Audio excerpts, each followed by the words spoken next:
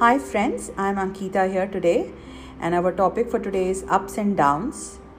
It's a bright, beautiful, sunny day. It has been raining on and off, like you have been dealing with your ups and downs. Let's accept them. Wouldn't it be so nice? Wouldn't it make a world a better place? This is the song I remember of Michael Jackson. Accept your life doesn't mean give up on things or settle for less. You have to move up and keep taking action.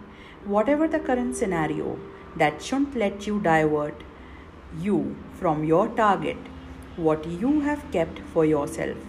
Don't let these distractions or situations implant your focus.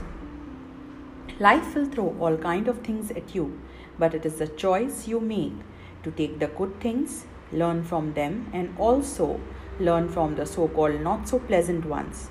However, don't let that stop you to move towards your target and let the speed decline in any way.